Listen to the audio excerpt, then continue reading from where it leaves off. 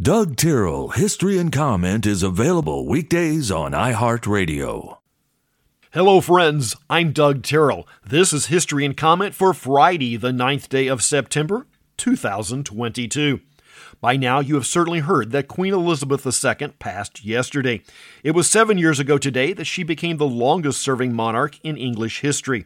While we as Americans have long distanced ourselves from the monarchy, and for good reasons, few of our presidents even began to approach the grace and class she brought to the table. Charles will never rise to the same level. Christopher Columbus's resume was greatly improved since he arrived back in Europe after the first voyage. On this day in 1493, he set sail on his second trip to the New World, this time with 17 ships and 1,200 men. The Continental Congress officially names the Union of States the United States in 1776. 15 years later, Congress is still in the naming business. They designate the federal district that had been established in order that the seat of government would not be in any single state, naming it after the first president, George Washington. Author Leo Tolstoy is born in 1828. His noted work is War and Peace. Things like food shortages are hard to put on a hard timeline, but as potato harvest approaches in Ireland in 1845, the effects of the potato blight become expressed.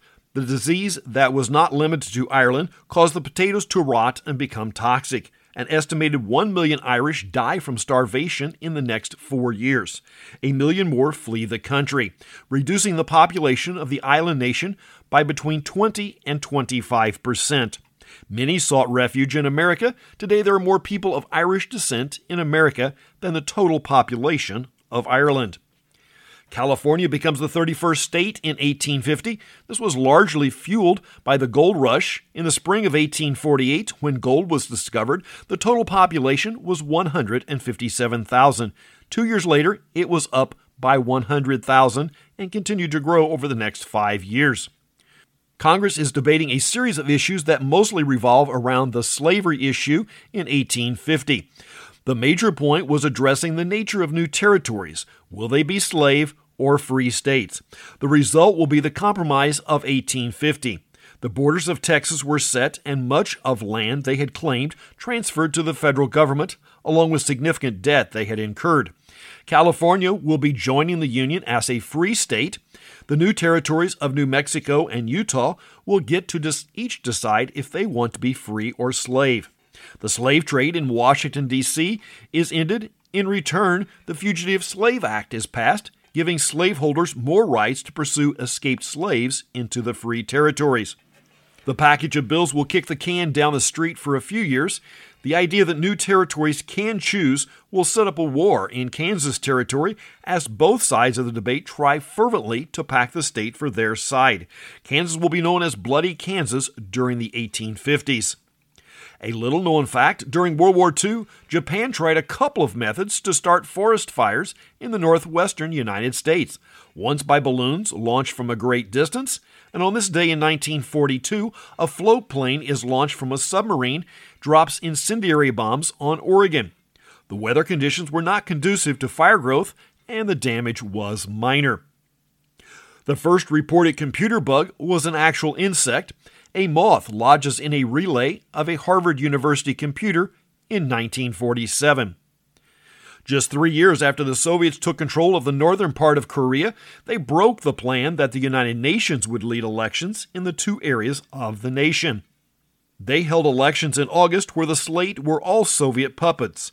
Kim Il-sung became the premier, and on this day he established the Democratic People's Republic of Korea. Note that the communist countries like to use terms like democratic and peoples in their name. Elvis Presley appears on The Ed Sullivan Show for the first time in 1956. This one was not as censored as will be later appearances. In 1965, the feds expand their reach when the Department of Housing and Urban Development is established. There's no provision in the Constitution that gives them this authority. Period. 1 year later, we get the National Traffic and Motor Vehicle Safety Act.